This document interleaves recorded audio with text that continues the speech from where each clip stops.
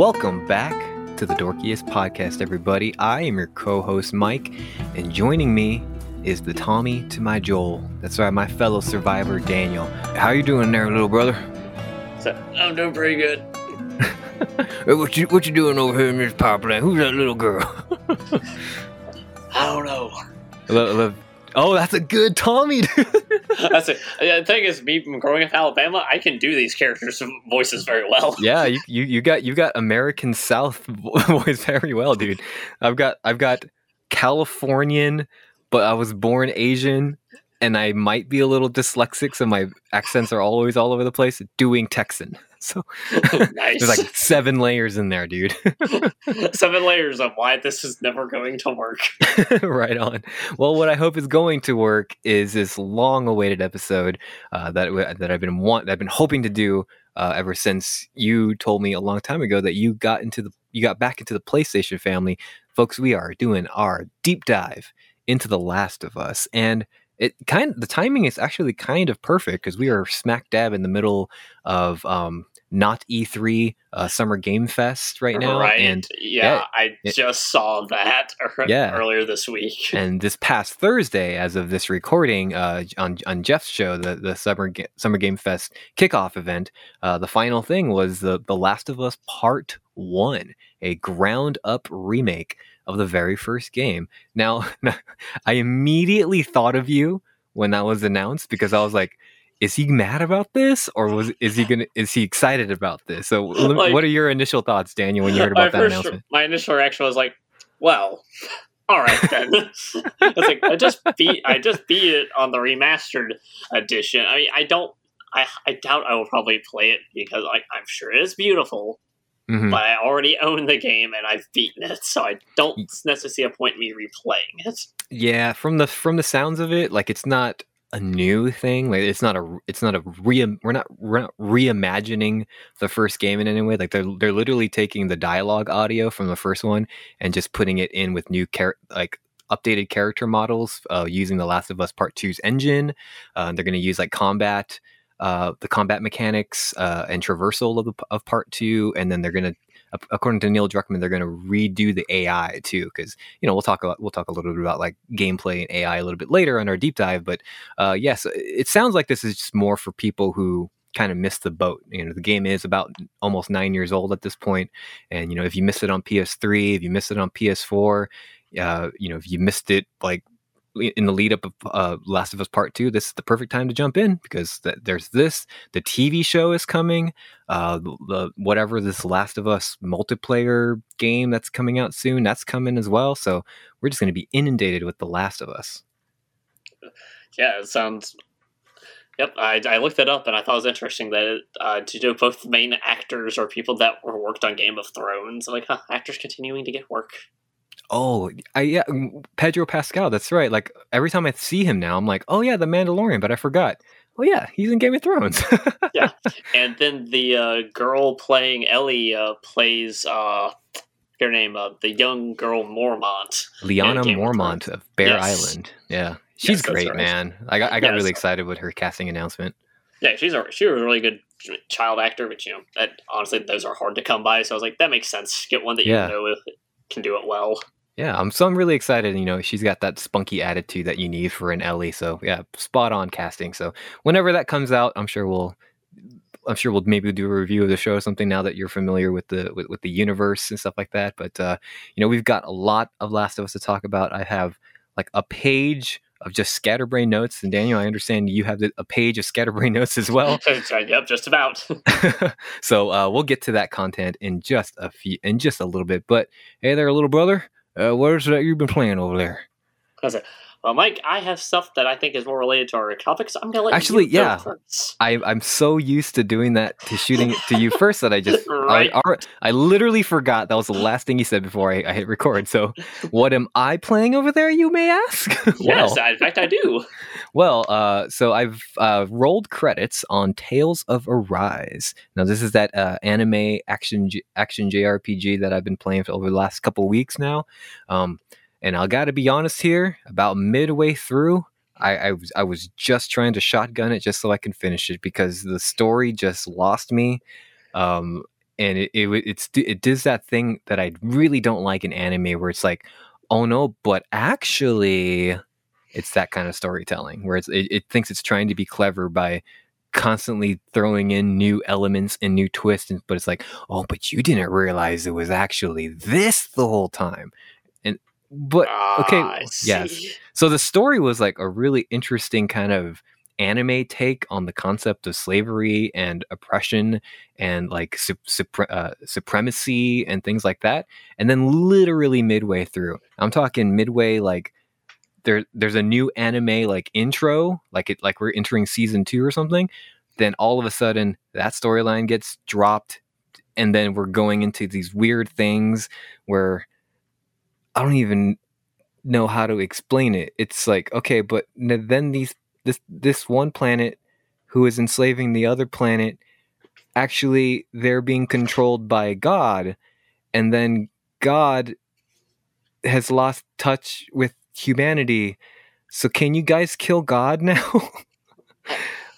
But we don't want to kill God. But don't wouldn't that kill us all? But it's like, but actually, we'll find a way to kill God and not kill us all. Oh God, Okay, I hate between it. this and Legends of Arceus, I'm really confused as to what weird games you have to do that involve God.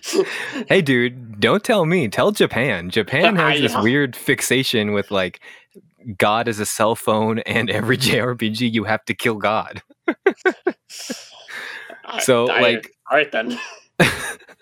so as far as like, now that I've rolled credits on it, I'm gonna turn it in. Like I don't see myself ever coming back to this game. The game is really pretty though, but and looking back at it, like especially the first half, there's a lot of great moments.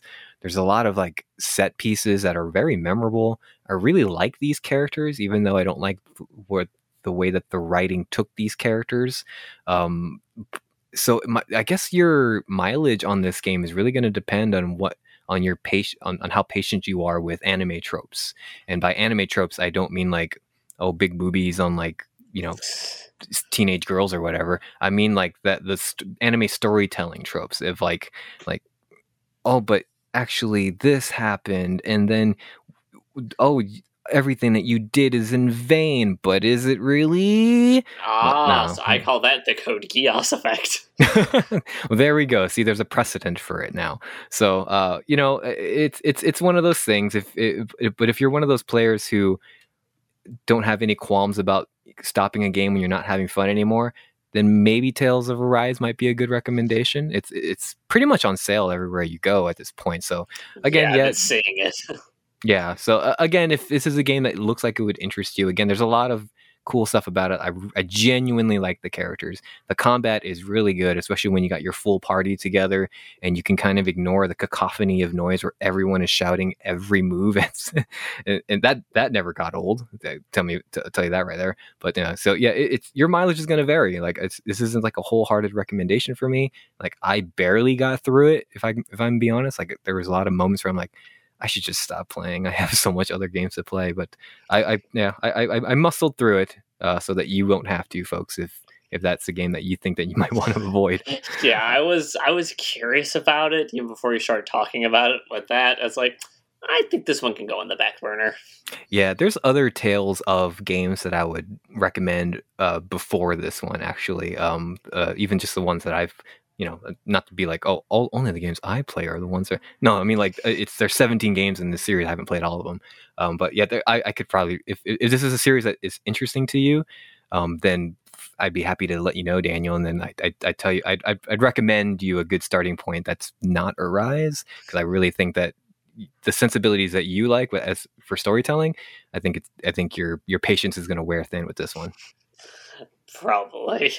So thankfully, once that was done, and my wife very much the same thing. Like I was trying to explain to her the story, and like her eyes just glazed over.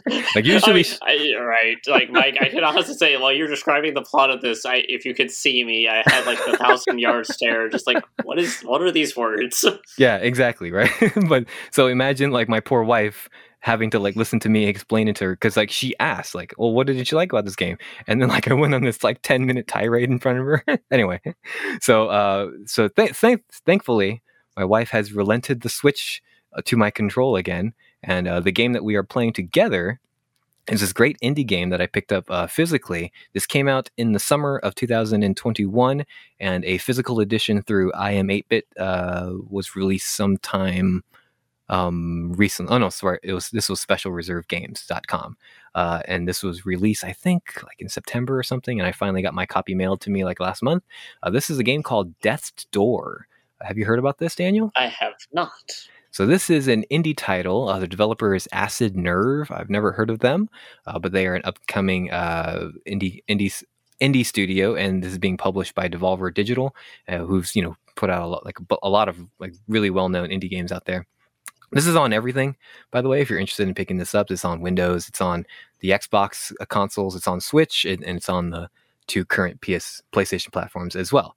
Now, what this is like a top-down 3D isometric game. It's an action-adventure type of title, and it plays very similarly to the old like Legend of Zelda games, like similar to A Link to the Past or the Minish Cap and games like that. But with the combat, it has like very like Dark Souls sensibilities, where like the game like the enemies will respawn after like a checkpoint, or when you refill your health or something like that, or when you return to the hub world, and like there's this the combat can get interestingly kind of difficult here and there. Not too difficult, where I would say like, oh, only From Software fans can play this kind of game. I think this is a good like introduction and good interpretation of that kind of a combat. But the premise of the game is very interesting. This is what got me intrigued on the game in the first place. So you play the role of this little crow, and who he works as a reaper, because lots of old myths back in the day, like where the crows were the ones who came and ferried the souls to the afterlife and stuff. So in this game, like he works for a company called the Reaping Commission headquarters, and it's like and when you get there, like he gets there on a bus, and it's like very black and white, and it's very like boring and drab and bureaucratic, and he's just kind of like, all right, I got more souls to bring, I'm just doing my job here and there.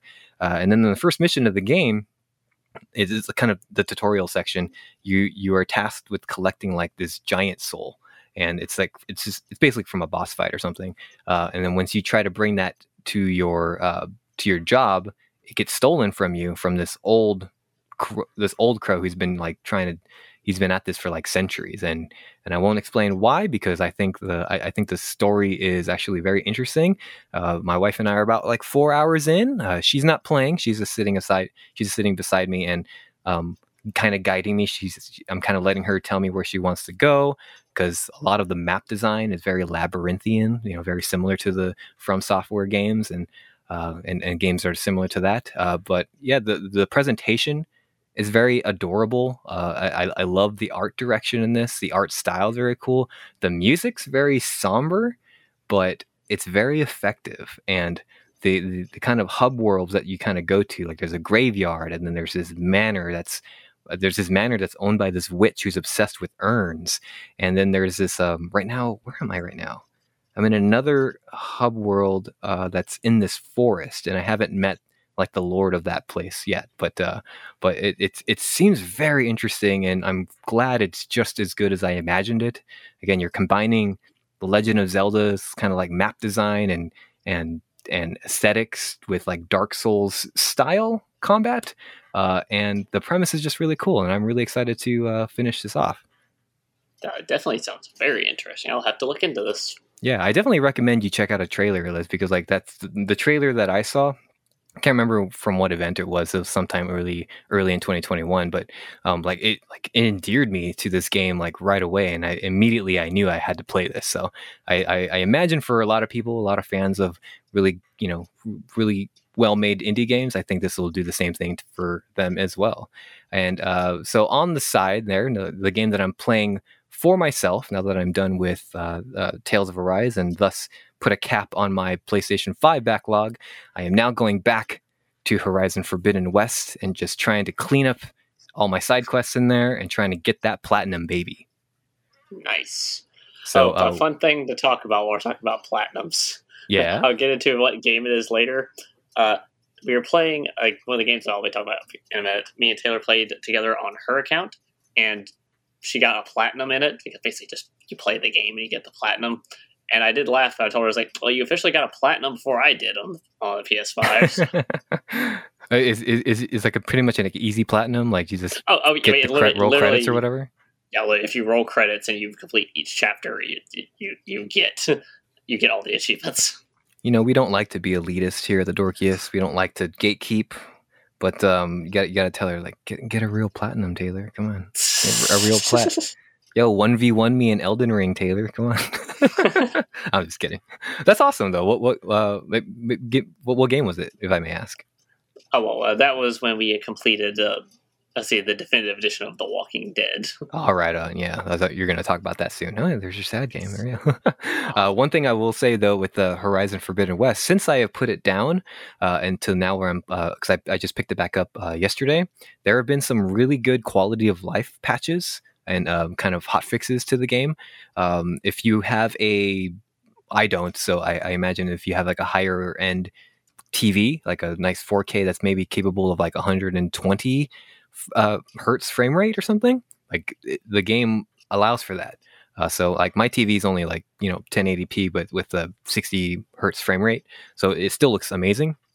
But for anybody who can take advantage of that, like that game is available for you. But one quality of life thing that really bugged the heck out of me, like even back when I replayed Zero Dawn, was, and this is something that they give you the option now. They give you the option of turning off the pickup animation for all of the like foraging and stuff. So how you're just kind of running through a field and then you come across like some branches that you need to break off or some flowers that you need to pick, and then Aloy will have to like stop the sprinting, do the half-second animation, go back to sprinting, literally like 1 meter away, do the same thing, like, and it really like it decentivizes me back in the day, especially when I was replaying for Forbidden West, to ever want to forage, because it just was a lot more hassle than it was worth. But now that you can turn it off, I mean, it's similar to like Elden Ring, because I loved it in Elden Ring. I could just run through a bunch of stuff, even on horseback, and just pick up a bunch of stuff while I'm traversing. Yeah, I don't know why every game just doesn't have that ability. The realism, Daniel. The realism. I don't care. There's a lot of instances where a lot of video games, especially like where your art direction is trying to go for that realistic aesthetic, be careful with that. I'm looking at you, Red Dead Redemption Part 2, like where your adherence to realism really like hurts you as a video game. So be mindful of your medium, please. So that's something I'm really happy picking back this game. Now I feel like I'm upgrading my pouches a lot quicker. I'm able to have a lot more loot for my ammo refills and stuff, just because I find myself foraging a lot better because it's so much easier now. So that's going to be ready for you whenever you get into Forbidden West, my friend. So I'm excited for that. Nice. And I eagerly await that. Yeah, and that'll do it for me, my friend. So I'm looking forward to hearing about this pre-game crying that we're going to be doing before we get into the Last of Us. So Daniel, what is it that you were playing over there? Well, first off, I'll talk about the games that I just started. Like, as I mentioned last time, I have decided to start both Bloodborne and Ghost of Tsushima. Yes. Oh, yes. So for Ghost of Tsushima, I pretty much have just done the tutorial. I got sidetracked with doing some other things this past week, especially with work, so I wasn't able to get past that. But so you're kind of just getting past that inciting incident where the Mongols have invaded Tsushima Island? Yeah, I'm just got to the castle at the near the beginning of the game. Yes. Yeah, that's where I'm at. So just basically got to the tutorial section, and like I say, I definitely like the game is beautiful, and the combat is really fun. So are you playing the PS4 version, or have you because I if I understand correctly, right, putting in the PS4 disc gives you the option to pay for the upgrade for PS5. Have you done that, or are you just playing the PS4 version? I'm just playing the PS4 version right now. Oh, right on. It looks pretty enough as is. Yeah. Cool. That's it. But yeah, so I'm enjoying that. And so I don't have much to say about that, but I also started Bloodborne. All right, baby. We're canceling this episode. This is just a Bloodborne episode now. Where are we Well, at? I haven't gotten very far. I've gotten to where, well, every time I die, which is becoming frequent, I end up at that first lamp you light as a respawn point. Oh, okay. So you haven't. Wait a minute. You should have reached the hunter's dream at your very first Okay, death. yes. Yeah, okay, yes. I did get past that. I went through the hunter's Oh, dream, okay. got my weapons and everything, killed the giant wolf monster, got outside, got to that first lamp in central Yarno, hmm and I keep dying around there. So Hey, that's same as me, man. Like Bloodborne was my first From Software game, and it sounds like it hasn't clicked for you, and I'm not saying that to like put you down in any way, but like because I was in that same spot.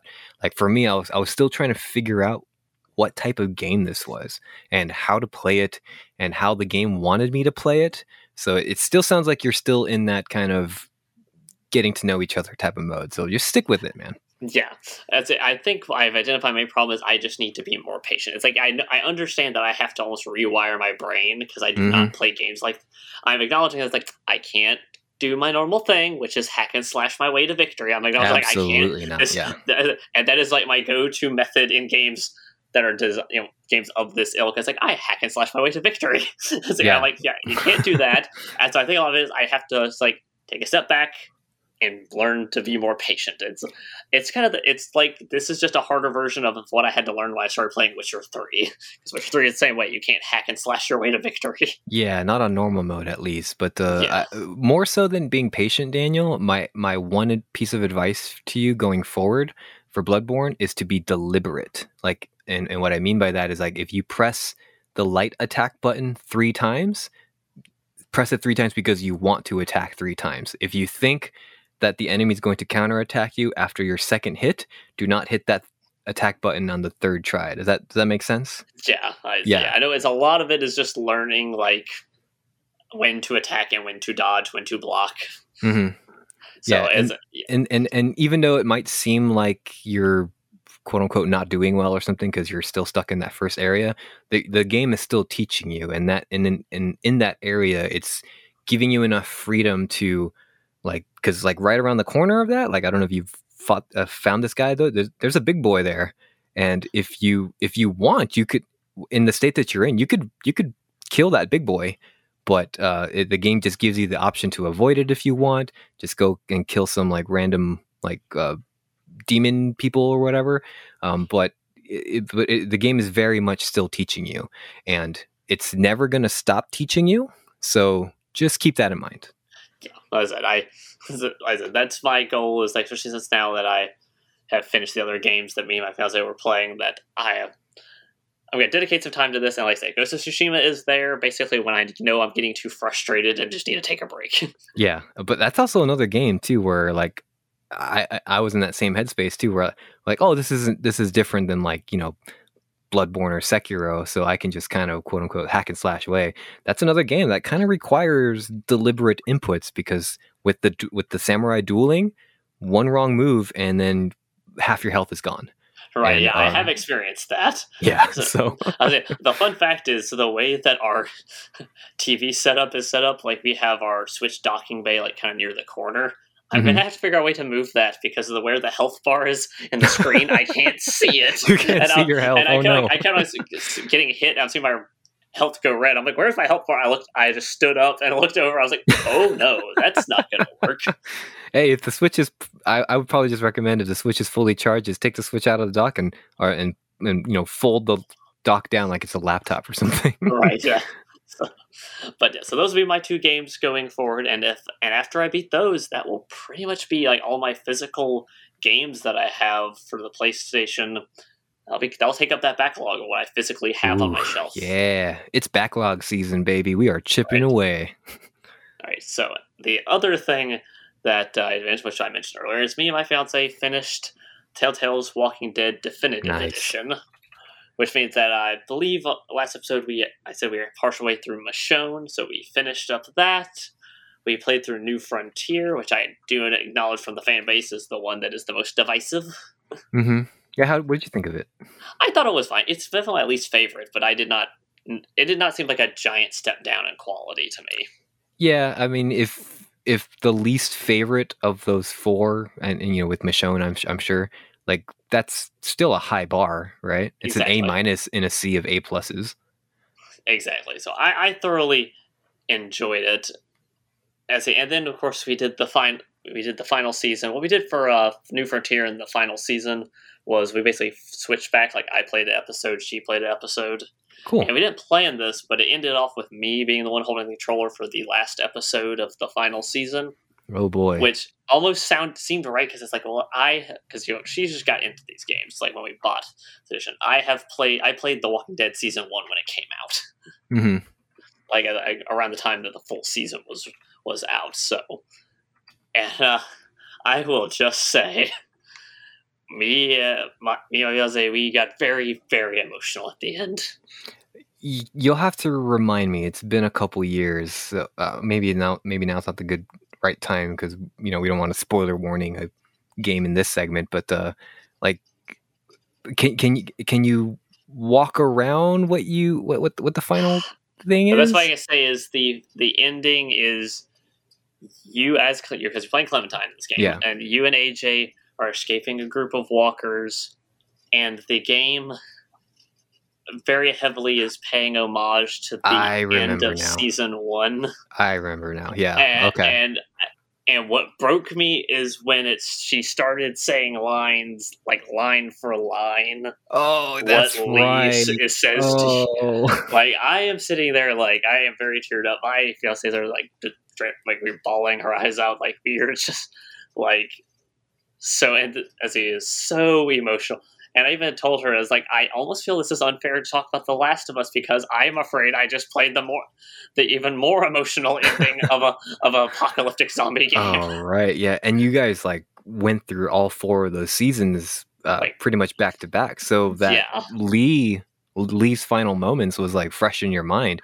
right. If I remember correctly now, like when me and Zoe played this, like it wasn't until after like we turned the console off and I was still processing it and just like replaying some of those scenes and those words in my head, and that's when it clicked me. Oh my God, she's telling AJ what Lee said to her, and then like I just like welled up and I went. I did that in front of her, and she's like, "Are you okay?" I'm like, "No." Yeah, but it's just like, and then of course the scene after that is just so like heartwarming and Yeah. just a great send off to that series. Yeah, at least it's bittersweet, you know. Yeah, it's like so. Yeah, like Well, that's congratulations, you guys survived.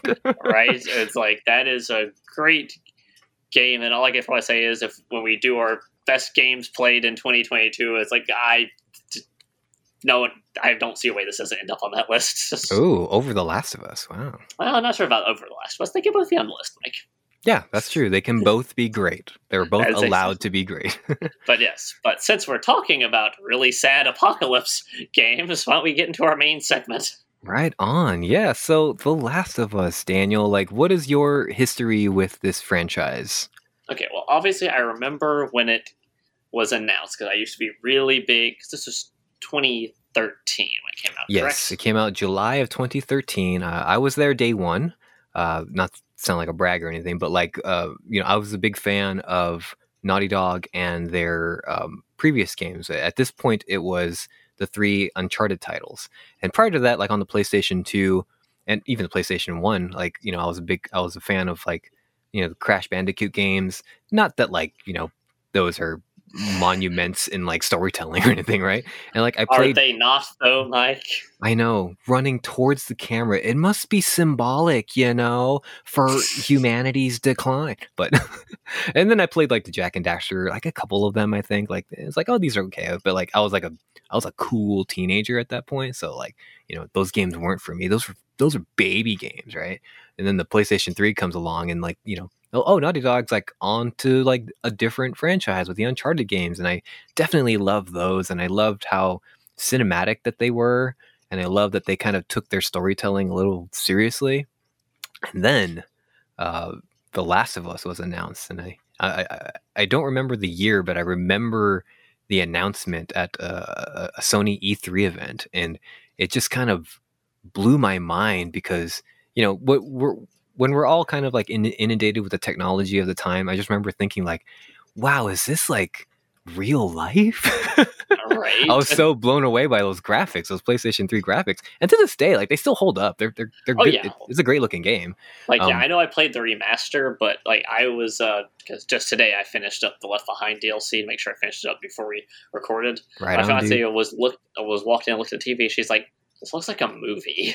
I know, doesn't it? And even back then, it really did. So, yeah, I was there day one, and you know, I feel like because of my exposure to the Uncharted games that I kind of had this game figured out in a way. It's like, oh, this is just going to be like a sad drama movie, right? Like I wasn't necessarily prepared for the types of narrative storytelling that this game would do, and that beautiful marriage of gameplay told or narratives told through the gameplay as well.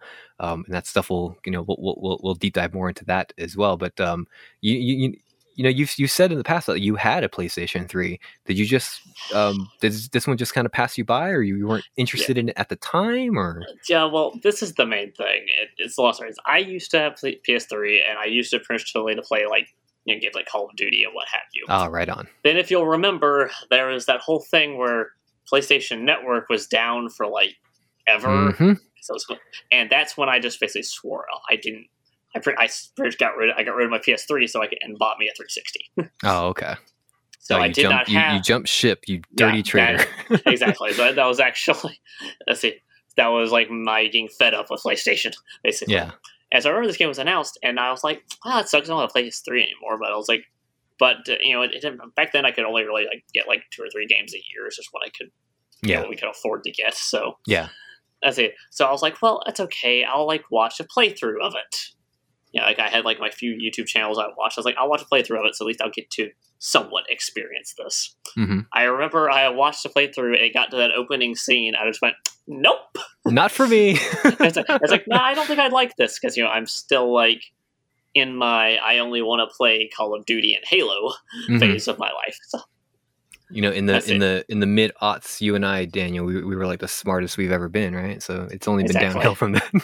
Exactly. And in 2013, the big game I was hyped for going into that year was Far Cry 3. So yeah, right on. Yeah, and it's, you know, that's not that you're not wrong for being excited for that game too, but like, man, 2013 was such a great year for video games. It was, and so I just kind of missed it. And really, to be really honest, I didn't really think much about the game one way or the other because again, I didn't have a PlayStation until Part 2 came out. Yeah, in June of 2020. Yeah. Yeah, and that came out, and the whole discourse around that, like so many people having opinions on, like, what is the deal with this game?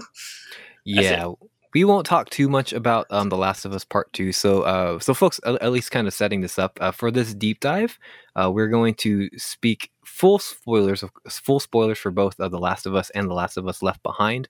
So everything that we're going to be talking about is with the knowledge that you have played and experienced those games. Even if you just like saw a playthrough, like we're mostly going to go over like narrative and narrative design and a little bit of gameplay as well. But me in particular, Daniel, I know you've seen like video essays, but me in particular, I played The Last of Us Part 2. So sometimes I might say things to allude to The Last of Us Part 2, but I won't I won't spoil aspects of that game. I might say something like, oh, where Ellie goes in The Last of Us Part 2 is very interesting because she did this in this game, right? So I might say something like that, but I won't talk about that game in this episode at least.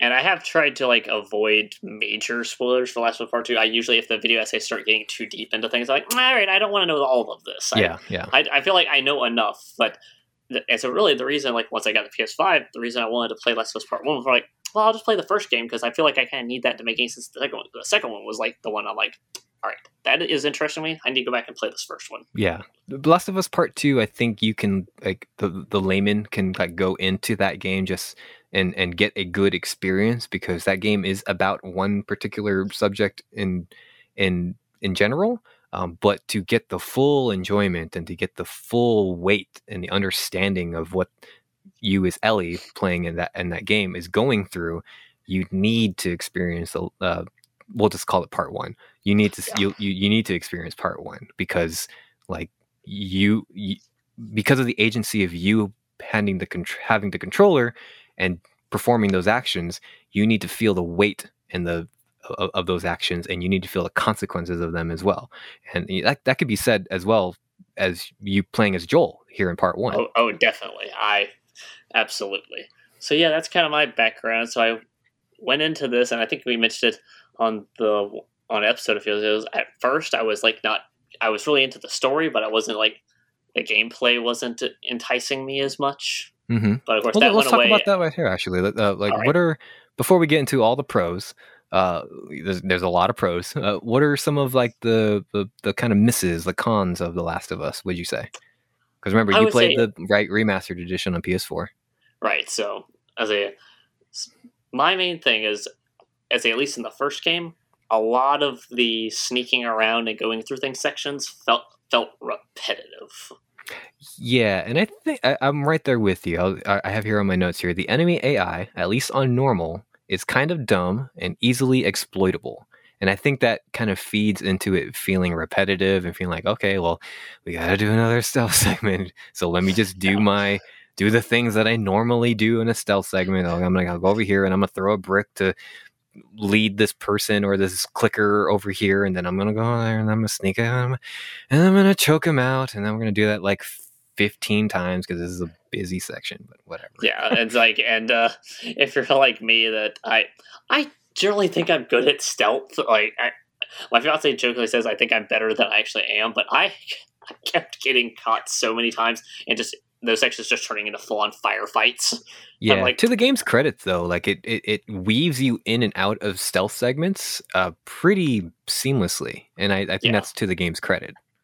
Yes, very true. It's just there'll be times where it's I definitely can stealth this person. I did this right, and then I hear someone go, "Hey, they're over there." I'm like, "Crap, where's that person at?" And yeah, then it's just that could be a little frustrating too. But it's something that when you're trying to gamify something and make it so grounded in reality, I guess that could happen, right? You could just get a little sloppy, and then somewhere that you can't see, which is in the game almost always off camera, they'll spot you, and then it ruins your entire stealth run. Right. So that's why, especially near the end of the game, when I had more weapons and more ammo, I just kind of, because I've already stockpiled ammo, especially for the latter part of the game. I was like, okay, I don't feel like dealing with this right now. You all are just going to die. By the end of the game, do you mean the at the hospital? Unfortunately, no. Oh, okay. I had very little ammo when I got to that section, unfortunately. Right. Same here, because I think you're not meant to as well. Yeah, because I think the game is designed basically for you to not they're smart, and that's why they put an army of infected between you and the hospital. Then, because my brain is all right, well, I can use all my ammo here, right? We're just gonna get to the hospital. That's pretty much gonna be the end of this. Yeah, yeah. It's that hospital segment, because I played it on New Game Plus countless times too. So on New Game Plus, you get to carry over all of your upgrades, your pouch upgrades, and all of your weapons and ammo as well. So by the time I got to the hospital, on my 4th playthrough or whatever, I was basically playing it like Call of Duty. I was like, nice. It's like, I gotta get to my baby girl, But yeah, aside from that, I say I really don't have any more complaints other than just sometimes the segments between the main beats of the game can get repetitive. Okay, cool. So I guess maybe my perception of this is a little different because I have played The Last of Us Part 2 and you haven't yet. But how did you feel about the overall traversal of the game? To me, even in 2013, I felt like it was a little stiff, and I wouldn't say that today it's necessarily aged well. I can see that. Specifically, how do you mean? So, everybody just kind of, I mean, Joel, I get more Joel than Ellie because she's a little bit more limber. But when you're playing as Joel, he just kind of feels lumbering. But again, they're doing a grounded in reality thing, right? He wouldn't necessarily be sprinting all the time. But is that the right game design. I don't know. It just Right. felt Okay. like it Yeah. was I super can. slow, you know? Yeah, there were at times where I would sit there. I'm like, am I like, why isn't he sprinting? Then I let go of the sprint button. I'm like, oh, I was sprinting. It Okay. was a sprint. It's like, oh, that was his sprinting. Okay. I'm like, Joel, you need to hit the gym, bud. I know. I was like, well, I wasn't expecting to walk across the country with some little girl, all right? And then when you get to the segments where you play as Ellie, you're like, okay, this is a little better. Yeah, Ellie is so much quicker. So it was a pleasant surprise to play as her in winter time. So But yeah, um I can definitely see that now that they mention it. But as far as level design goes, if we're kind of sticking to that, right, I really like the idea that you can almost always see your objective in the levels. yeah, and that's part of the storytelling too. Again, kind of a master class, and that's the term I'm going to be using. I'm going to be using terms like master class and exquisite, and other superlatives like that. But this game, what it does really well is marrying the narrative with the gameplay. And like you said, like you can almost always see your objective, and that gives you the player this agency to keep going. I can see that bridge we need to get to. I can see the city hall that we need to get to. Right. I can see the university building. I see the science exactly. building. It's like, But how do we really, get there, right? That's Right. part of the mystery, I guess, of the level design. Yeah. It's And like I said, I said, brilliant. it helps you keep going even when you're like kind of in a segment that might be frustrating. You're like, no, but I see it. I know I'm getting closer.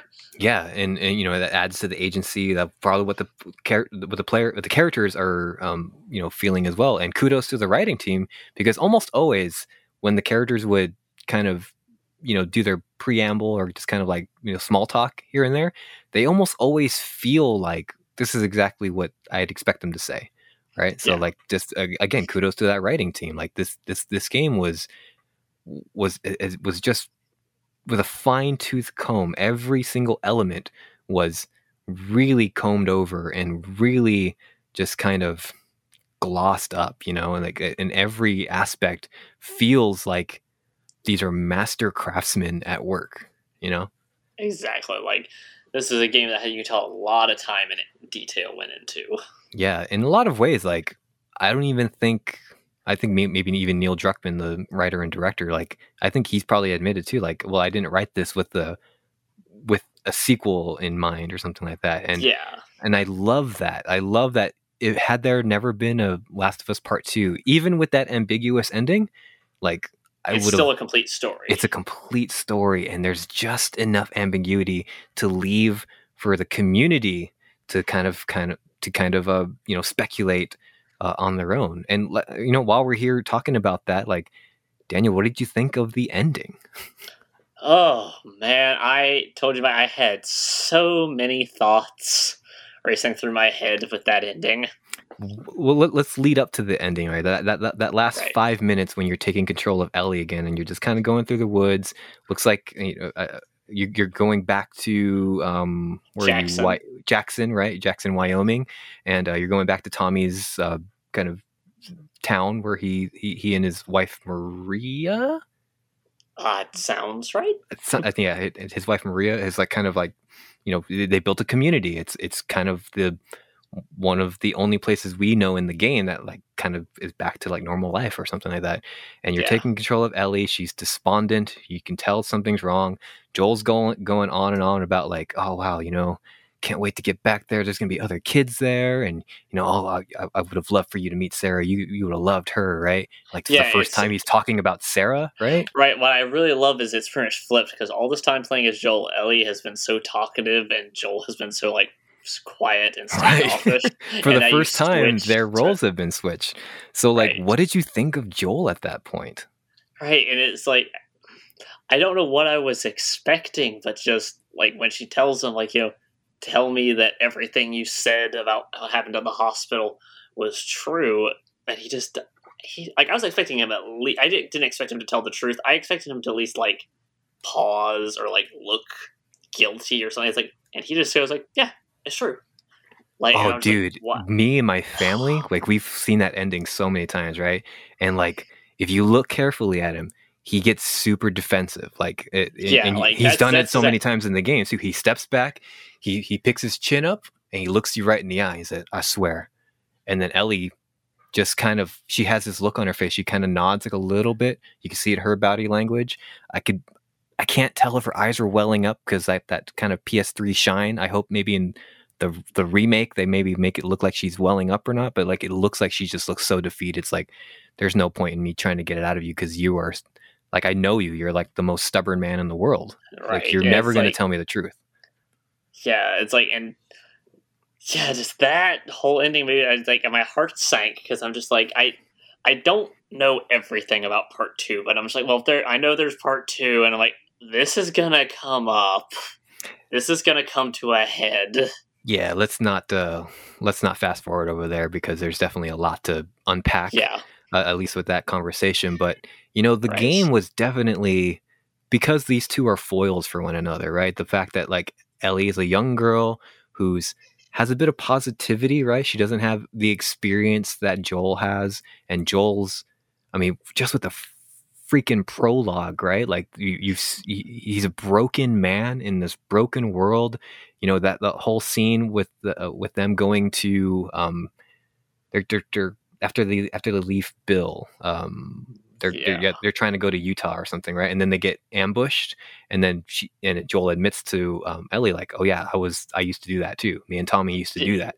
Right? Yeah, like, I really love that line. Like where she was like, "How'd you know the guys were lying?" He's like, "I've been on both sides." And that's all. And she just goes, "Oh," like she doesn't follow up. Like she's almost like offended by that statement, right? Like, I thought I knew this dude. He's just telling me more and more how awful this guy is, right? Right. Then she's like, you can tell she's scared, but like, where else is she gonna go? Like, she still feels safe with this guy. She's not safe on her own. But yeah, and that's like a thing I want for you. Is like the morally gray things that you have to do as Joel, and like you mentioned in the game, it's like that is some of the best I've ever seen. Like just not even just in video games, just in any fiction. Just like because I don't know how I feel about a lot of them, the decisions made. Joel will always make the excuse that, and he does this to Tess too in the beginning parts of the game. Like, we are survivors, right? And Tess even tries to challenge him because like, no, we are. Okay, this is going to be the first explicit episode because there's no way to get around the language here. Yeah, but like, she's not. Yeah, so she's like, we're shitty people, Joel. And it's like, no, we are survivors. And he shouts at her almost as if to be like, how dare you? How dare you question my morality? To Tess, like the one person he probably still loves in this world, right? Exactly. It's just, yeah. Like, I don't think it's morally gray at this point. I think we're kind of leaning into the black, dude. right. I more meant like specifically the ending decision. Oh, sure, yeah. That Joel makes is like because my fiance asked me about that. I don't know. I don't think there's a way for us to talk about this without just diving headlong into the hospital section of the game. Yeah. So you know what? Let's start with the ending because a lot of our painting of the picture of the narrative as a whole will revolve around where we end up with these characters. So yeah. So we get to Salt Lake City. I think is the city we're in. Yes. Where we find the Firefly compound. They've kind of taken over this hospital. Rumor has it that there's doctors in there hoping to find a cure. Ellie is, of course, immune, and there's some environmental puzzles that we have to get through there. Ellie, of course, can't swim, and this is, of course, right after the winter chapter where Ellie has probably her most traumatic moment as a human being, and that scene itself is just so hauntingly beautiful, right? The butchering of David and Joel finally not only like in that dark moment, like accepting her as his daughter. He even calls her baby girl, like he used to call Sarah, and it's just like, wow. That whole scene, like that scene had me like just so emotional, like especially like the way like he's holding her and her first interaction is like to try to basically almost stab him and like shove him off of her. Well, she's in shock, right? Like she is traumatized. Like there's no other way to say that. The last time she saw Joel, he was like on death's door, like in some garage somewhere. But so and this is so right here in spring, we are after that traumatic period in Ellie's life, and she's kind of despondent. She's not really reacting to Joel. And there's this one scene too, like so the entire game, when you're trying to do like an environmental puzzle where you need to work together, like, you need to pick Ellie up and then she needs to unlock the door or whatever. Joel always calls for Ellie and Ellie's right there. And then there's one scene with the ladder where you have to go up the ladder, and then you hit Ellie, and then she's not there, and then you hit the prompt again, Ellie, and then she's over there sitting down, just kind of thinking, right? And it's like you think, oh, dude, like where's the button to like, okay, process trauma? Where's the process trauma button? Right. You two, y'all need therapy, dude. Yeah. Yes. But they don't do it. Like Joel again kind of deflects and just says like, well, sometimes like these things happen, right? And it's like, it's just this man, like this man is not good at this. This poor broken man is trying to, I don't know, not bring her down to his level, but he's. Go ahead. Yeah, I think it's because the way I can try is Joel can't let her process her trauma because he can't process his own, because it'll force him to attach his own. Yeah. Right, and if he processes his own trauma, it has to admit that basically that what happened to Sarah isn't his fault, and that's like the only thing that's been keeping him like he is so long. Yeah, dude. He will not forgive himself and let it and acknowledge that what happened is not his fault. So which is interesting too, because shortly after that scene, like he accepts the picture of Joel and Sarah from Ellie. Like he finally accepts it after rejecting the picture from her earlier. Yeah. So yeah, that's a very thought-provoking scene. Like it's just a short little moment, but there's so much weight and context in there, and so it's all told through their actions. And I love that, man. So we're continuing on. We're trying to get to the hospital. Ellie falls into the water, and then lots of exciting gameplay stuff happens, and then Ellie passes out because she almost drowned. And then we run into some fireflies, ask for some help. Boom, they knock us out. We wake up, we're in the hospital, and hey, look who it is. I already forgot her name. Right. Marlene. Marlene, thank you. Yeah. I was like, I had it in my head and I just lost it. So yeah, we're in the right place. This is the hospital. There are doctors here who are looking for a cure. They've been waiting for Ellie. Marlene, not looking. Oh wait, no, she was shot earlier, so she's doing better now. So so she basically lays it out for Joel that she's being prepped for surgery. We don't have time to wake her up and ask her if we have her consent to dig into her brain, and we don't have to ask her we don't have time to ask her if we have her consent to kill her. Yeah, and so that's already a bomb drop right there. And let's stop right there. Like so this game is emotionally manipulative, to say the least, right? Oh yes, this is Steven Spielberg levels emotionally manipulative. Yeah, I played this game when my daughter was 5 years old. You have a young son. You have a young son who is 1 year old now. But how does that make you feel, dude? How did that make you feel? My reaction was, oh heck no! It's like, oh heck no, we're not doing this. Did you think Joel was gonna go that far, though? I did not think that Joel was gonna do everything he did, but yeah, I knew he was gonna try to stop it. I did not know we were going to go on a murder rampage. One thing that I remember not liking in 2013, but on subsequent playthroughs and then subsequently like thinking about it a lot, I'm really glad that they did it, because this is something that only the video game art form can do. When you get to the surgery room, and the game automatically has Joel like aiming his gun down at the doctor, like, and the game forces you to kill him, kill the doctor in order to progress the cutscene. How did that make you feel? You had to be the one to pull the trigger. They didn't put that in a cutscene. Right. It's like I think in that instance, like my adrenaline was so high that like I just kind of like saw the prompt. I was like, okay, and I remember I shot the doctor, and it took me a second to process. Oh crap! What did I just do?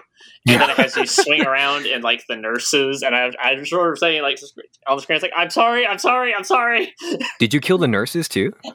Yes. Did I not have to? Oh no! You don't have to do that. Oh no! Oh, it's okay. This is a game about grief and what some people do to escape from their grief. It's okay. I just was like, I figured since it made me kill him, I was like, I guess I have to like, take out everybody in this room before I can grab Ellie. And as he was like saying to the nurse, I was like, I'm sorry, the game is making me do this. I wish Joel said that in the game. I'm sorry, the game's making me do this.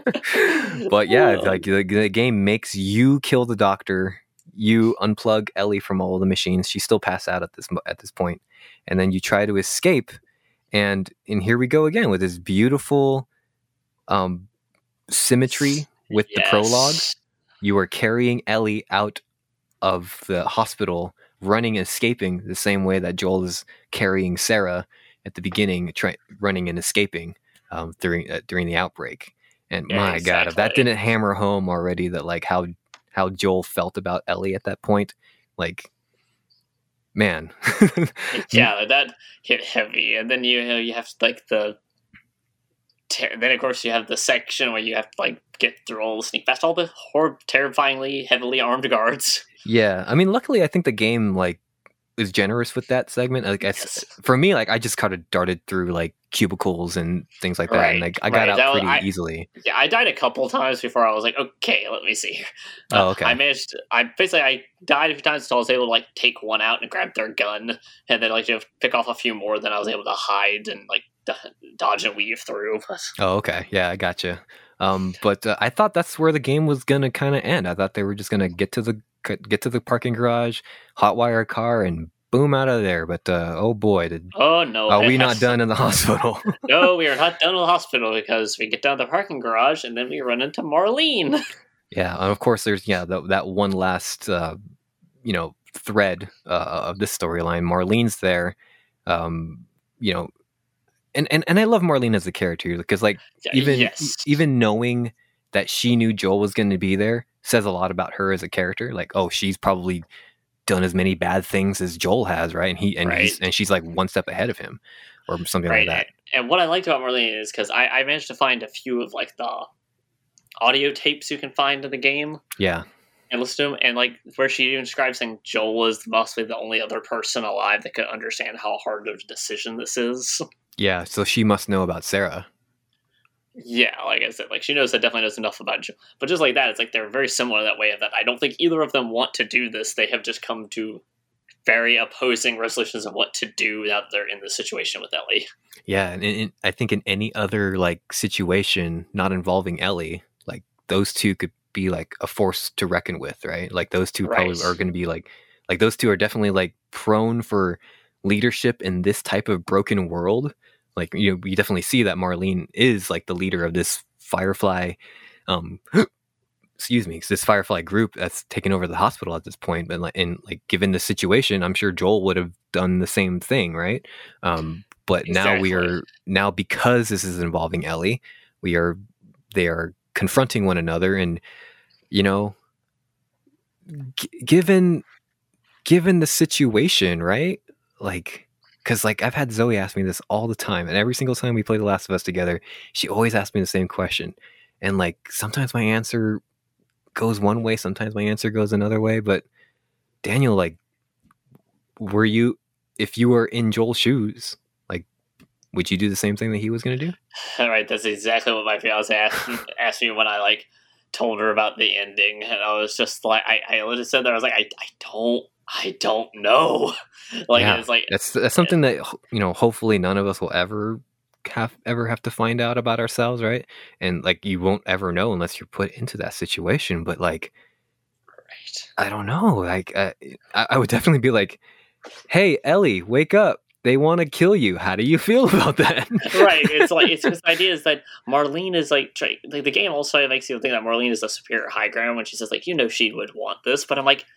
Does she? She said that she wanted her life to better, but it's like, you didn't ask her. You don't know that. Yeah, she's inferring that about Ellie. And like, and granted, like Ellie and Marlene, and even if because when you play Left Behind, Ellie and Marlene like have had a prior relationship, right? Like she's like the leader of like whoever's taking care of the kids or something, like her, whatever, her foster. Yeah, I was a little confused about that even after playing Left Behind a little bit, but you definitely tell they have a prior history. Yeah, they know each other. So like, is she just inferring, or has she explained to Ellie that like, hey Ellie, one day when you get to Salt Lake City Hospital to take care of this, this mutation in your brain, they're going to have to kill you to make a vaccine. Are you okay with that? Just in case this Yeah. crazy person tries to kill every doctor in this hospital? Right. It's like, so like I said, neither of them can know. Neither Joel nor Marlene can definitely say what Ellie would have wanted. Yeah, both of them are inferring their own will onto Ellie, and that's the shitty, like, morally ambiguous part of this, and that's the hard question to answer, right? Who's in the right?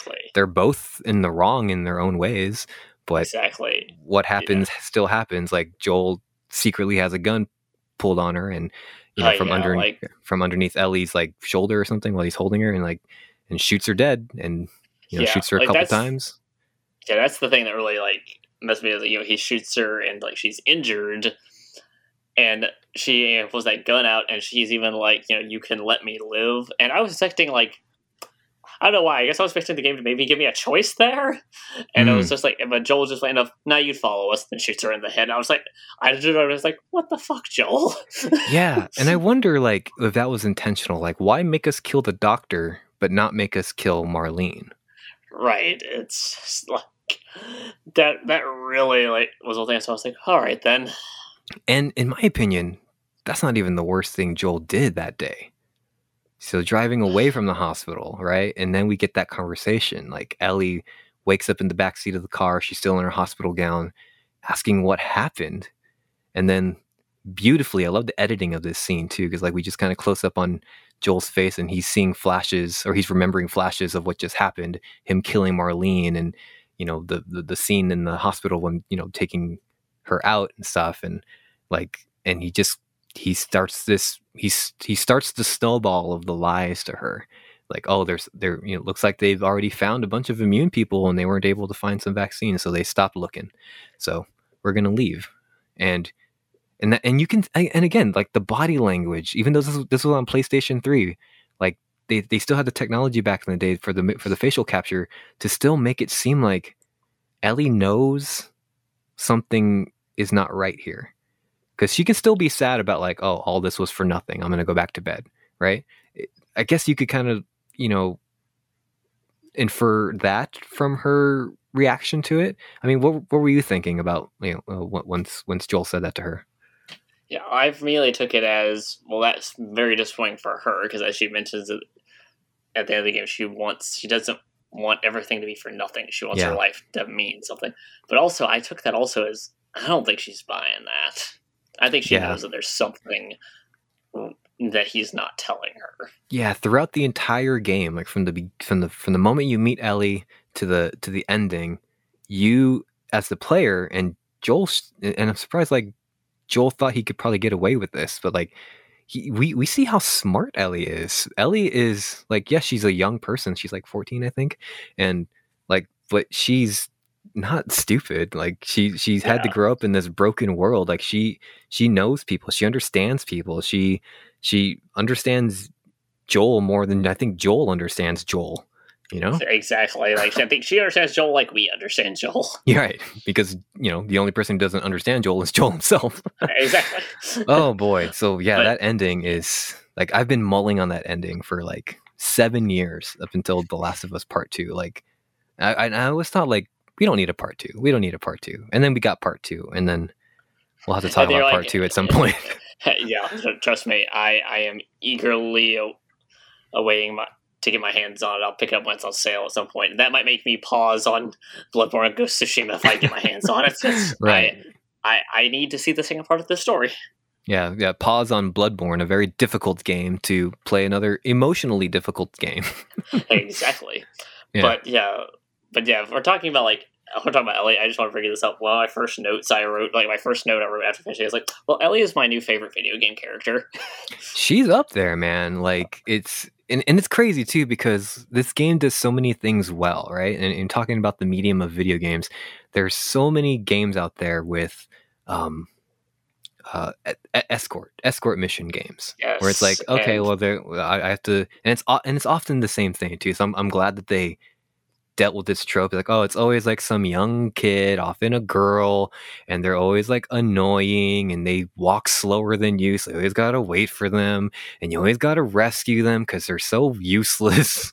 Right, and I was really scared about that at first. I was like, okay, we're scoring a girl, please. Rescuing this little girl, like, please don't make the AI for Ellie like super annoying. Yeah, and very smartly, the game designers understood that too, and they understood that they had to program the game in a way where you don't ever have to worry about Ellie, like not once. Like it's that's programmed into the gameplay segments. Like she knows when to hide. She knows. Um, you don't ever have to like tell her to like throw a brick or anything. Like sometimes she just does that. Yeah, and Yeah, like, and if you guys get cornered, she was gonna just jump on the back of a guy and stab him with a knife. yeah, depending on like where you are in the story, like she gets more comfortable like helping to hurt you because or help hurt enemies and stuff because it's after the scene where she first takes a life, right, in summertime, and like and Ellie starts to become more and more proficient in combat situations, both with clickers and with human beings. Right. But like very smartly, like you like, and I've noticed some parts too, like playing this on PlayStation 3. Again, back to my point about how the AI, including the AI for Ellie, is kind of dumb.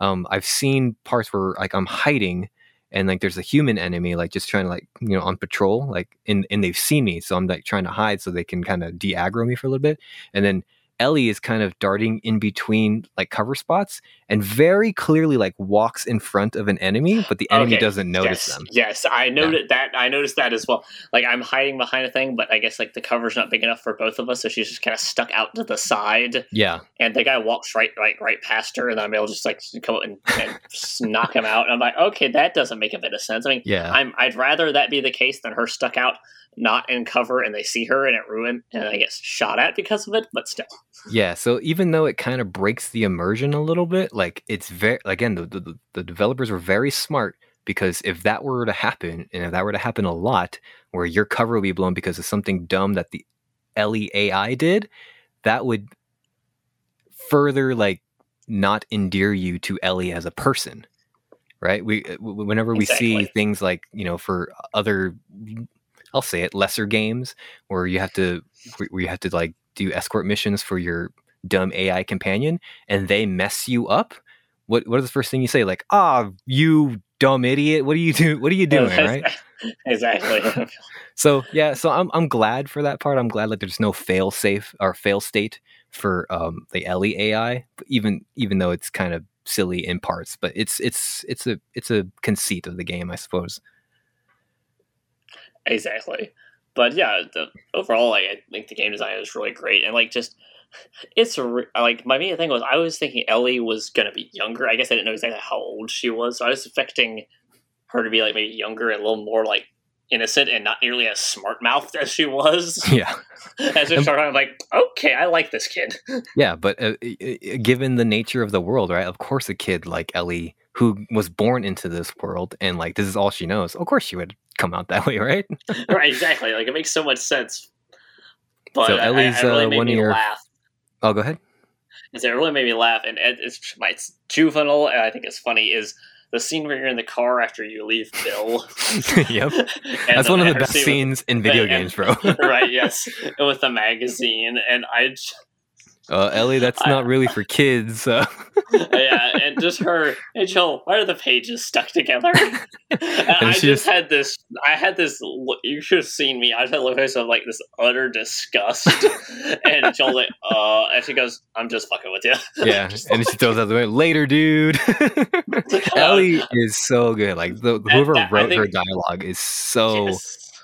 Like I feel like they really understand teenagers in a way. Like Exactly. like my daughter right now is Ellie's age in that game, and oh my god, like the smart mouth on Zoe is like almost Right. like exactly that. Like oh my gosh. Right, and that's what I always tell my fiance is that I'm sure people can tell from this podcast. I'm a very smart mouth person in general. Yeah. That's it. And so is my fiance. So we have said like, our son has no chance. Your son's gonna grow up just like Ellie, huh? Exactly. But yeah, It doesn't have to be an apocalypse. Exactly. But that scene was like the one where I was like, okay, I love this character so much. Yeah, and that comes after like, and I love that scene too because like also for Joel, after the whole, in that town, Bill's town, that's the first time Joel ever kind of is soft with Ellie. You know, when she's in the truck and stuff, and he compliments her for the very first time, and for the very first time in the game too, when Bill is kind of like, you know, bad mouthing Ellie, Joel like defends her for the very first time, and finally it kind of pays off in that scene when they're driving together, and you know they kind of have a very relatable a father daughter bonding moment with, you know, with the daughter's like a teenager. Like there's so many like similar things. Like, you know, my daughter doesn't read porno in the back of our car, but like there's a lot of like, but like there's a lot of like, you know, smart mouth things where like Zoe would say, and I'd be like, I don't know what to say to that. You're just too clever for me. I don't know. You know, right? So Ellie's great. So Ellie's one of your favorite characters, huh? So that means you must have had a great time with the Left Behind DLC. Oh yeah, I thought it was very enjoyable. Yeah. Well, what were you expecting going into that?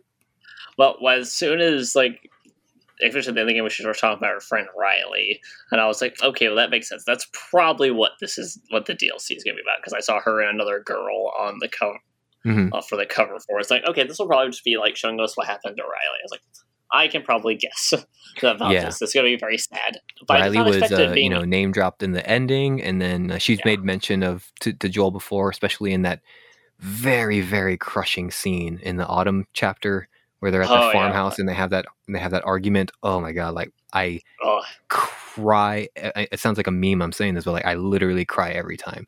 Like that's those characters at their lowest, and I can't ever imagine talking to my daughter like that, right? And like it hurts me. That hurts so bad. Like, especially when I'm so glad we're not doing a censored episode, because I have no idea how you would do this while trying to quote these lines. When she's saying like how they're talking about losing people, and she's like, whether they die, everyone dies or leaves except for fucking you. Yeah, exactly. And like, and just that was where it like hurt. Yeah, and she shoves him, and like you can tell Joel's trying to hold back tears because he won't say it, but like he loves Ellie at that point, but he just can't stand the idea of losing another daughter. So he tries to just push her away and tell her, and I'm sure as hell ain't your dad. Oh my god, how could you say that? And I think I even said this, like, screw you, Joel. You know that's not true. Exactly. But of course, you know that moment is paid off later at the end of not in the middle of the Autumn chapter, but before we go to the university, where, you know, Joel won't actually say it. He won't apologize, but he uses his actions, because he's a man of few words, to be like, all right, Ellie, get off the horse. You're coming with me. Like, you know, Tommy, your wife scares me, so I'd rather not have to deal with her wrath. So I'm going to go ahead and take Ellie, you know. And Ellie, because she understands Joel, she doesn't call him out on. She's just kind of like, okay, cool, we're good now, you know. So it's beautiful, But so I guess Left Behind is a great addition to it. Yeah, and it brings value, and of course it shows that Ellie and Riley's relationship may have been a little bit more than what we were immediately thought about, given the first game. We see that Ellie has kind of explored her sexuality a little bit, like, or the beginning stages of that. You know, she's at that age too, where, you know, kids experiment and kind of find themselves a little bit. And as I say, it's the age where you don't really know anything about how you feel, but you just know how you feel. Yeah. Yeah, it's like, you know, but you don't know how to put into words. Yeah. Teenager sexuality it's very weird. And it's crazy too, because like when Ellie understands how she feels about Riley, she doesn't say anything. She just lets her actions speak for themselves. And it's a beautifully written part. And, you know, I played that DLC, you know, of course, after I played the vanilla game, and like I teared up at that point, because I can't remember in the vanilla game any like truly happy time interacting with Ellie, right? There's kind of that scene in the summer chapter with those two brothers. Who's the younger one? Crap, what are they? It's Sam. Is Sam the younger one? Sam's the other one. Yeah, so like Ellie like got to be a little kid with got to be young again, like when she met Sam. But like this was the first time I ever saw Ellie like really happy, and like I was just so, because I'm so attached to her at this point. Like I felt really emotional at that time, like seeing her kiss Riley, and it was just man, I was like, man, you go, girl, you get that. But then to Yeah, it's have like her like shortly thereafter, like lose Riley was just like crushing for me too. yeah, and it was really crushing because it's like it's going to happen from the minute they start playing the DLC. Yeah, exactly. Because But I didn't she know says it in the ending. Yeah, so you know what happens, but it's like you don't know how emotional it is until you see it. Yeah, absolutely. Well, so given that we talked about Sam, we want to talk about the summer chapter with Sam and Henry. Sam and Henry, thank you for reminding me what the older brother's name is. And I love that interaction again because, when we first meet Sam and Henry, Joel is going to kill Henry. Right. Joel, like without thinking, he just sees a stranger and he's immediately in defense mode and he's about to murder him. It's not until he sees little Sam pull a gun on him that like he takes a pause. Yeah, and like it's funny that like I said, that Henry isn't really that mad about it after. He understands. He's like, well, you know what? Given the situation, I probably would have done the same thing. Yeah, absolutely. So like it's so interesting because they're kind of similar in a way, like Joel and Ellie with Henry and Sam, but different as well, right? So you have Henry, the older, more experienced survivor, taking care of Sam, the younger, more innocent one, and I like little scenes that like when they're in that toy shop and Sam just wants to carry a little robot with him, right? Because he's a little boy, he wants to play with a little robot, and Henry kind of like very sternly says like, no, we only take what we need, right? And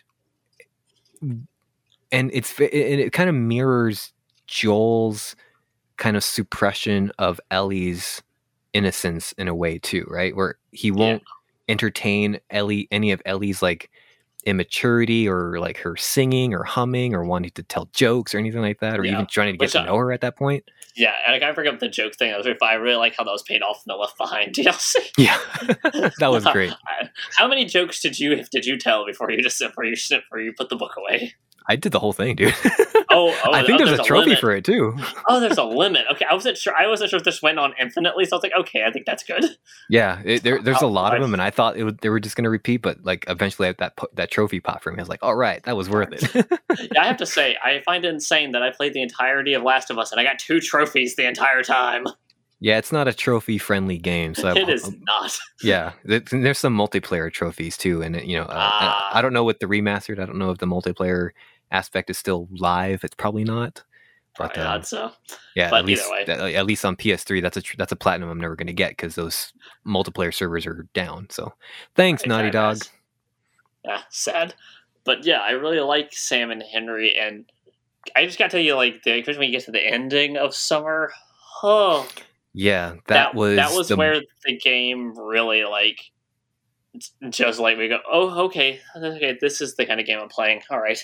Yeah, and that was the moment for me that I realized I was playing something special. And we brought it up on a previous episode as well. But my goodness, like that the editing of that scene is just so great. Like you yourself, the player, don't have time to process what happens, and then boom, the scene is over. We've moved on to another season. What a great jump! Yeah, exactly. And it broke my expectations so much because as soon as I see that Sam has turned, it's like I immediately thought, oh crap, I'm gonna have to be the one that shoots him. And you are prepared to, and then Henry pulls a gun on you, and I'm just like, oh no, I don't want to have to shoot Henry. That's it right now. I really don't want to. And then that's one of the times where I'm glad it didn't cut to gameplay. Like I'm glad the scene just kind of like let it do its thing. Yeah, and then of course Henry shoots Sam, and I was just like, okay, I didn't expect that. I was going to have to shoot Sam, then me and Henry would get into it, and like you said, you only have time to react, and I thought I was gonna have to shoot Henry because I thought Henry was gonna go crazy, and like he just turns the gun on himself and like fires you, right, like your gunshot, and like almost immediately turns the gun on himself, which is starkly dark to me. Like the only reason Henry was still alive was to take care of Sam. He was the only thing Henry was living for, and that is so heartbreaking, right? And that's again like would Joel do that, right? If Joel had the same relationship with Ellie that Henry had with Sam, like would he turn a gun on himself if he ever saw Ellie? Like, in an alternate universe where a game over screen of Ellie dying from a clicker Like, does Joel like shoot himself as soon as he sees that? Right? Who knows? Right? Exactly. And I just remember like the moment that it does like camera shoots itself and it cuts. I just like set the controller down next to me and I just put my hands on my head and I just went, "What the fuck, game?" That was the most what the fuck game like I've ever seen at in almost ever, like in a video game too. And Right. a lot of people put The Last of Us up on this pedestal like as if it invented video game storytelling, which it didn't. Let's be Right. fair, but like No, there have been great games before it. yeah, but just the masterful way that it tells us, and again, because you're playing some of these segments, because you're traversing with these characters and getting to know Joel and Ellie, we're not skipping any of that stuff because it's a TV series or a movie or something. We get to see this bond slowly develop, and we get to be the one to help Ellie escape if she's like pinned up by a clicker or something. Like we get to see her, like we get to see Ellie rescue us from a bandit or something, right? And like these are moments that are tangible to us as players. That's what makes this story so powerfully told. Like it would have been a good story if it was still just a mini series or something. And that's something I want to bring up in a bit. But like, but again, because this was told through the medium of a video game, and in the video game, you get to see environmental storytelling done so well. Speaking about the summer chapter when we're with Henry and Sam, the sewers is one of my favorite places to explore, because without any other human characters in those sewers, like you still can feel the life that was led here, right? You can feel the sense of community that this place once had. And when you realize that like all the clickers and stuff you've been fighting in there are essentially the people and the children that live there, or like now that makes you feel gross as a character. Right. Like, wow, like the way that this game plays with you because it's a video game, right? That's why I love this medium so much, man. Exactly. It's just like I said, I can say that the game has great environmental storytelling. Weird enough, I say sound design really shocked me. I don't really talk about sound design in video games. I don't think about it much, but this really it really just stuck out to me. Yeah, really punctuated by the fact that there's very minimal music too. Like not a lot of the cutscenes have a musical score to it. Just maybe like at the beginning and end of like an act or something. Like you'll hear that beautiful score by that musician Gustavo. I can't pronounce his last name. Gustavo S. Like his music composure is so brilliant, and I'm glad that they didn't overplay it. Like the crunchiness of like that 2x4.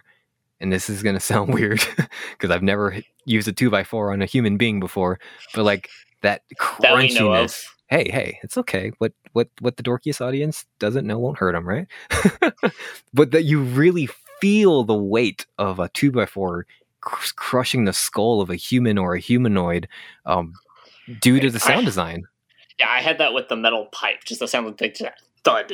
Yeah. When you're fighting like a raider or bandit or whatever, and you just beat them with a pipe. I'm just like, goodness. Yeah, it's not that standard. Like you can tell they just kind of dropped the metal pipe on the metal floor and just recorded that, and they're going to use that for every interactable thing that the metal pipe does.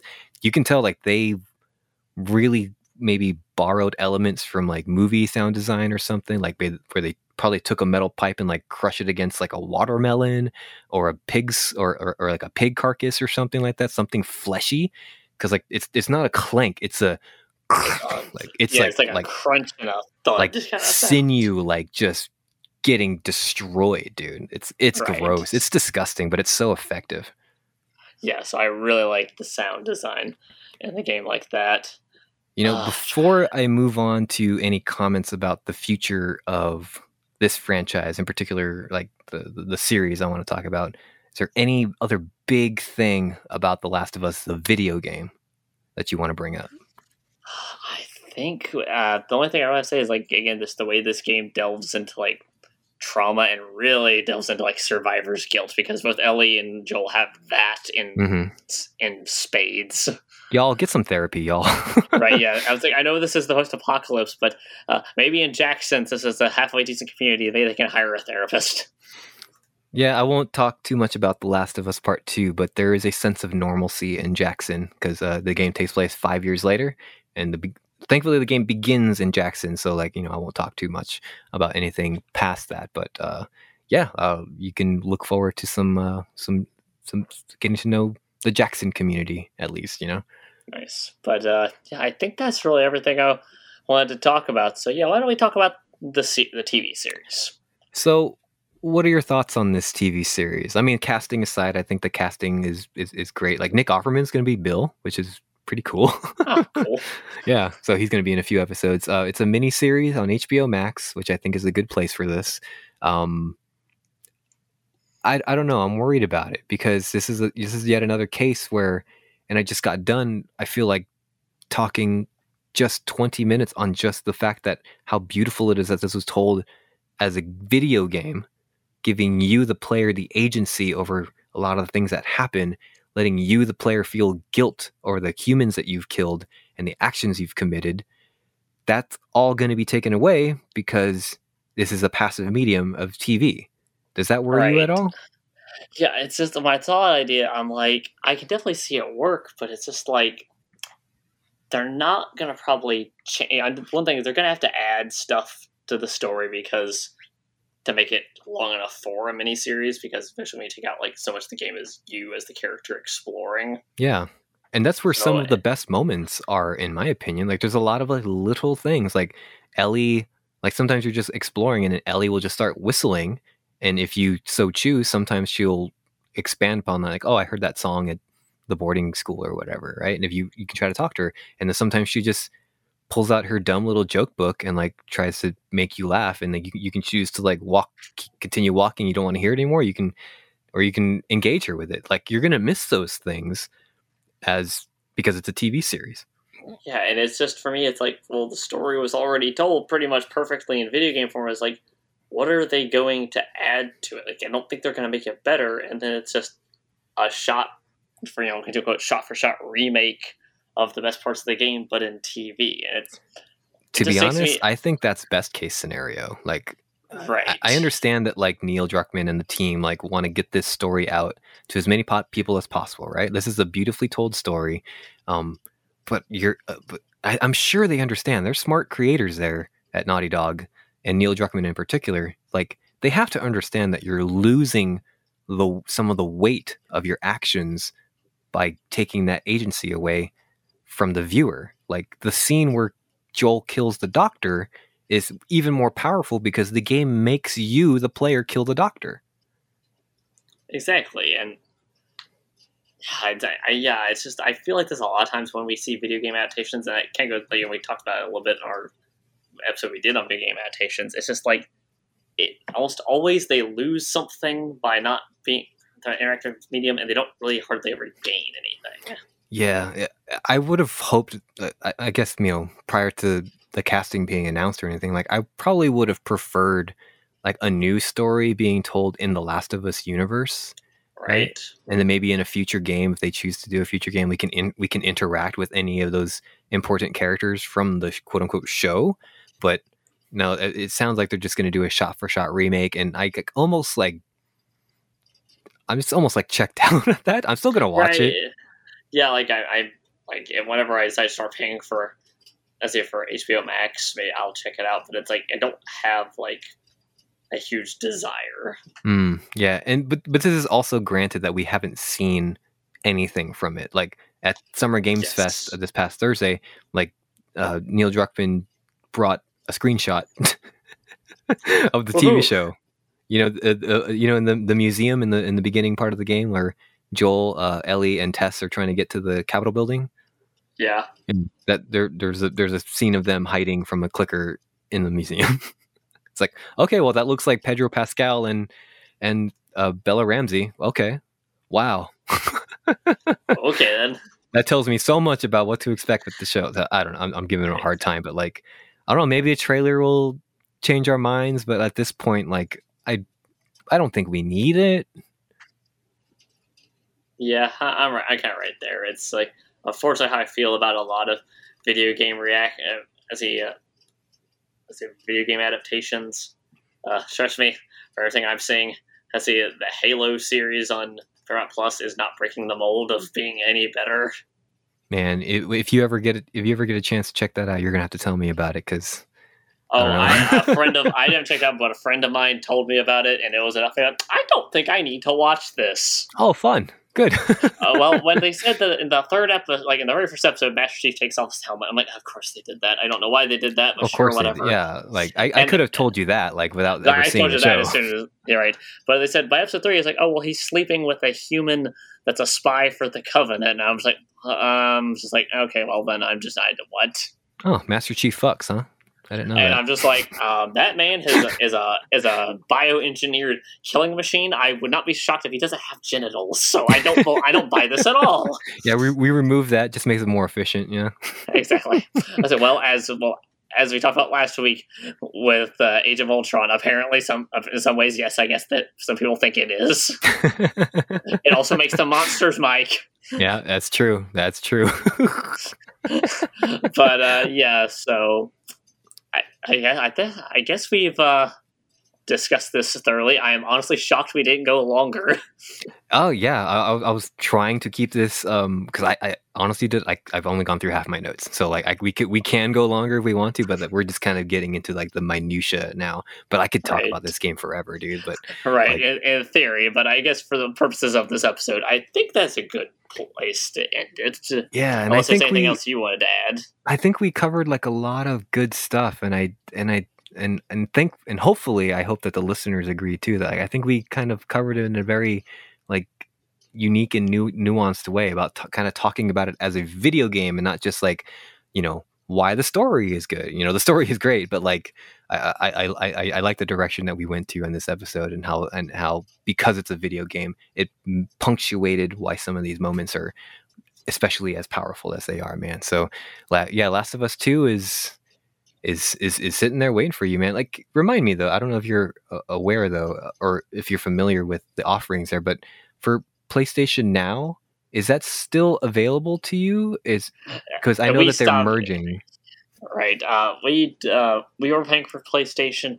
Now we let it lapse just because we weren't playing enough on it. And yeah, I said I'm old school. I just like owning my physical copies of games. I know physical forever, baby. Exactly. I will buy physical copies of games and I will buy vinyls for albums. I do not care.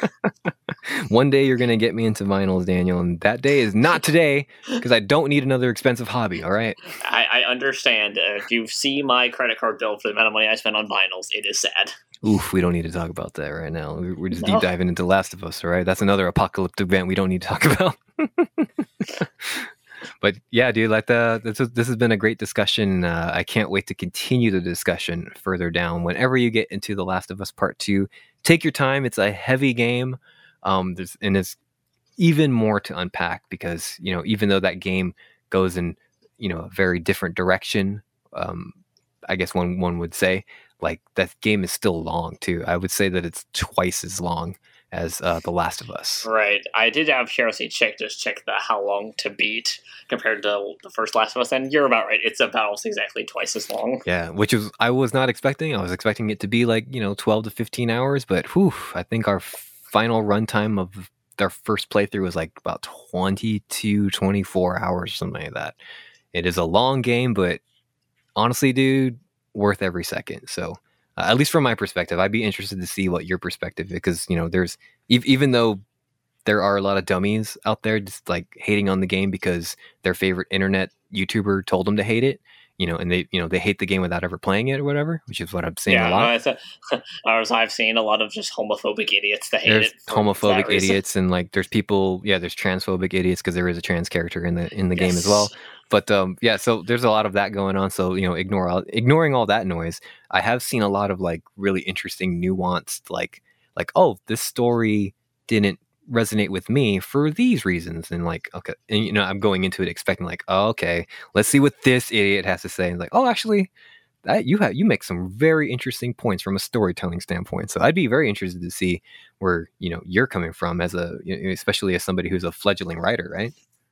Yeah, exactly. So I'm very excited anticipating it, but I will hold off at least a little bit. Let some of the emotions like settle from the first game. Yeah, dude, I processed this game for 7 years, so you have take as much time as you need.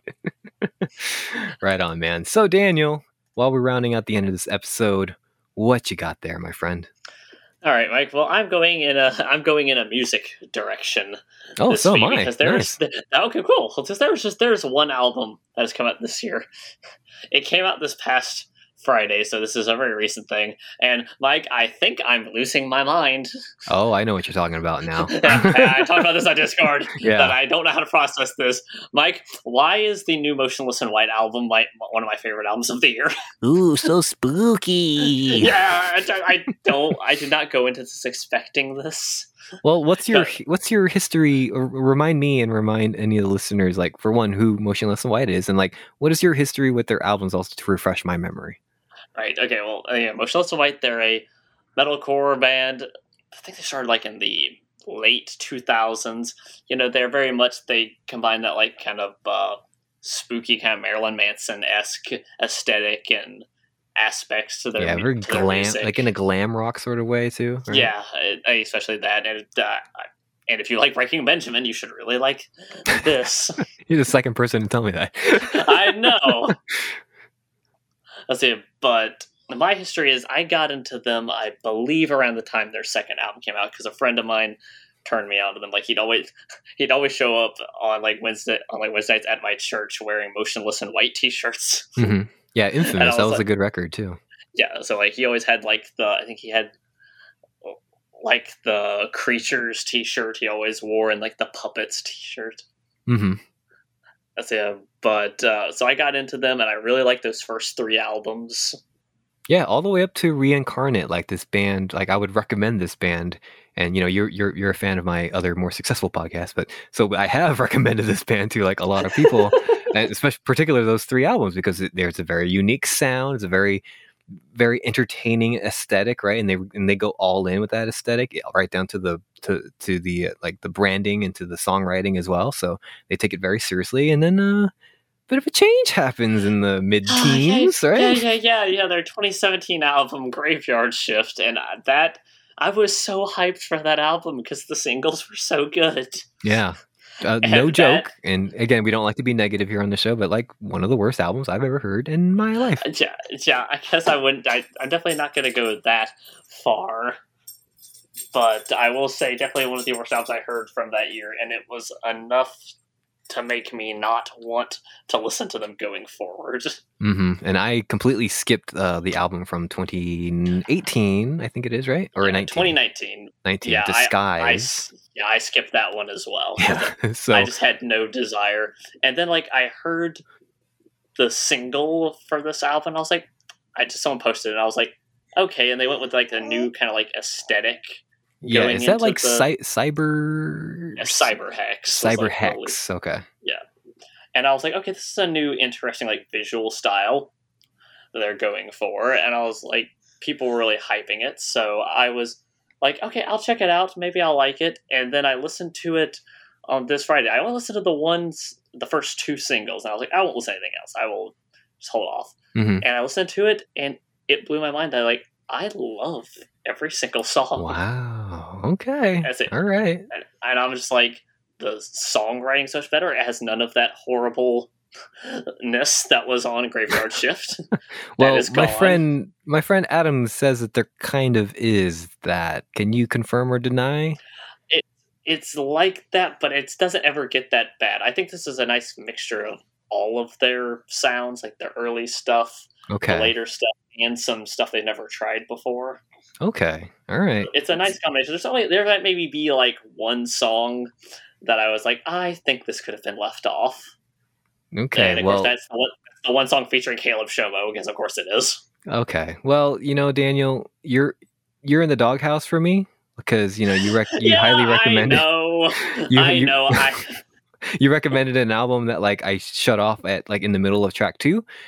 So I am like I want to get into this. Do you think I will like Scoring the End of the World by Motionless in White? I would say give it one listen, and if there's nothing in it that grabs you, you can just put it away. You don't have to listen to it again, Mike. I'm giving you the pass. Okay, if you are logging onto your phone or something, you find that you're banned from our Discord page, you know the reason why. Yes, I know the reason why. I am on thin ice this year. You'll be suspended from that. No, it sounds very interesting because, like I said, Motionless in White, very interesting band. There's not a lot of bands doing this like kind of glamorous, entertaining like industrial metal these days, right? And from the sounds of it, doing it well. So like I want to get into this, but I've been burnt by this band a couple times. Hey there, little man. This is, I don't know. It sounds like they're going in a better direction this time. So I think I will give it like 1 or 2 listens. Yes, like I definitely say like the song Slaughterhouse is definitely where I was just like, holy crap, this is good. Because Chris has completely changed his vocal style. Like the screaming sounds nothing like anything he's ever done before. So. Oh, cool. So it sounds like, even down to like the songwriting style, they're kind of mixing it up. That's interesting. Yeah. And they finally, and that song Slaughterhouse finally made something that had the Knocked Loose vocalist on it that I actually liked. So. Ew, Knocked Loose? Yeah, I was not expecting that song to be good. Okay. All right, Daniel. I've trusted you before, my friend. Just like Joel, man, we are survivors. I've trusted people before and I got burnt. All right. But like Joel, definitely. I'm opening my heart once again. Okay, well, here's hoping you like it at least somewhat and I don't get banned from the Discord because of this. Well, we'll find out soon enough, my friend. All right, Mike, what you got there? What I got here is another music thing as well. Now, Daniel, I'm not sure if you're aware, but we are well, you are aware that we're like in the smack dab in the middle of Summer Game Fest season. Yes, and I've been trying to keep up. And in that, Square Enix, just this past weekend, has announced that they're going to have a 10-minute presentation because, don't you know it, it is the 25-year anniversary of a certain game called Final Fantasy VII. And of course, what's a game that I've been highly anticipating? That's right, the follow-up to Final Fantasy VII Remake. It is the perfect time to put out all of our good energy. Now, we were recording this prior to the Thursday that this 10-minute presentation is coming out. Daniel, I'm going to need your good mojo, all right? I'm going to need you to put out the good vibes out there. Now that you've done that, and I need you to continue to do that until Thursday, please. I'm begging you. And in anticipation to this, I've just been listening to Final Fantasy VII music, and I came across this very interesting YouTube channel. This young gentleman, he goes by the name of Fuzz Pixels. He does emo rock covers of certain video game songs and themes, and he has a particular interest in Final Fantasy VII's music because a lot of the songs on his channel are from Final Fantasy VII. So I'm sharing both in the description of this episode and in the background, as you can hear, folks, his rendition of Aerith's theme music, as done. What if it sounded like My Chemical Romance, so to speak? And normally I don't listen or like these kinds of like gimmicky cover songs. Like, oh, what if Blink-182, but they sounded like their old stuff? Like, normally I don't buy into that kind of hype. But like, right, it's usually a low effort content. It really is. But like, this guy does all the drums are digital, but like he writes the drums himself. He plays the bass. He plays the guitar parts. There's no vocals, but like he's doing all that himself. He's putting the mix together, and like and he records it on a video so that you can see him playing it too. And like, there's like an interesting level of production on here. And this guy only gets like a couple hundred views on his channel. So like, I'm putting it out there again. I'm going to need everybody who's listening to this. Put your hands in the air, Goku Spirit Bomb style. I need those good vibes. I want that Final Fantasy VII Remake Part 2 reveal. I just need the name. I don't care. I just want to see new stuff. And in anticipation of it, check out Fuzz Pixels, because he also does like Legend of Zelda and like some other great video games as well. So go check out his channel and go see some of his cool emo rock covers of some very particular famous video game songs. Oh, he does this one that's really interesting too. The you know that very famous Super Mario Brothers theme? Dun, dun, dun, dun, dun. Like, what if that was like a lo-fi emo rap like song? I need to check this out now. It's really good, dude. So good. Check out that's Fuzz Pixels, Fuzz Pixels on YouTube. Yeah, again, he only has like a couple hundred views on each of his videos. So like, it'd be interesting that this guy like got was a little bit more famous because he puts a lot of. It sounds like he puts a lot of work into his music. Daniel, I am thoroughly exhausted by emotion because of this episode, so thank you very much. Me as well. Yeah, we definitely covered a lot of great stuff for this great game, and if you haven't already, if you just didn't care about spoilers or whatever, and you checked out this game, both highly recommended from both myself and Daniel. So whenever you get the chance, even if you want to wait until the beginning of September for The Last of Us Part 1, a PlayStation 5 exclusive, what if The Last of Us Part 1 was on PS5? This is exactly what it's going to be. So yeah, if you want to wait for that, that's a perfect place to check it out, I'm sure. So, but if not, the PS4 remaster is a perfectly adequate place to find it as well. But that'll do it for this week. We got a lot of other great dorky topics to catch up on as well. So please stay subscribed to us. Tell a friend. That'd be wonderful. And if you ever want to tweet at us, we're at Dorkiest Podcast on Twitter as well. And you can find us if you want to, you can even message us at thedorkiestpodcast@gmail.com. So that'll do it for this week's episode. For my co-host Daniel, as we say at the end of every journey, when we look our daughters in the eye and lie to their faces because we want to continue to refuse and process our trauma. GG! Can you imagine if Joel said that to Ellie at the end? Oh, that would be amazing.